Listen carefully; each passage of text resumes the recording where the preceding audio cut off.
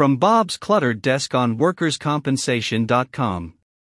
Colorado's unique regulators roundtable. This audio presentation is brought to you by workcompresearch.com. Forms, email updates, legal, regulatory, and compliance information, and more, for 53 jurisdictions across the U.S. Workcompresearch.com, simplifying the work of workers' compensation professionals since 2007. The Colorado Workers' Compensation Educational Conference returns to an in-person venue next week, after a 2-year pandemic-driven hiatus. It is produced by the Colorado Division of Workers' Compensation, headed by Director Paul Torriello. The event, held at the Venerable Broadmoor Hotel in Colorado Springs, draws hundreds of attendees from a variety of mostly Western states.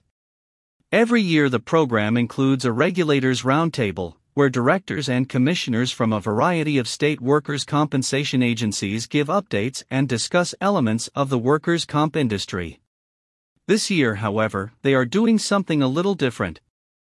First, they have invited me to moderate the roundtable.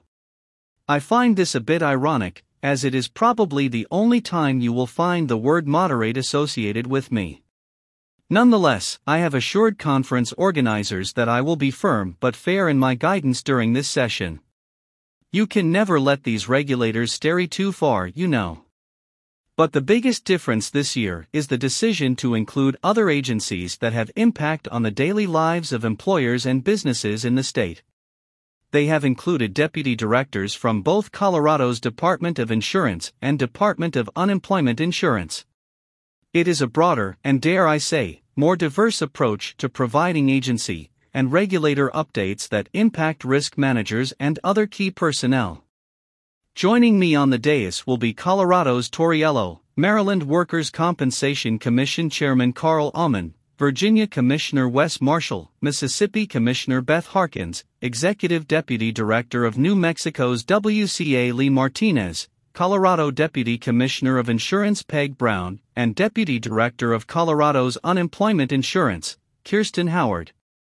The latter two will give this roundtable a much broader appeal from an employment risk perspective. And of course, I'll just moderate the hell out of this. We are committed to making this session both informative and entertaining. And I'm bringing my karaoke machine, just in case it is needed. If you are interested in learning more, you can visit the conference website here. I look forward to seeing some of you next week in Colorado Springs.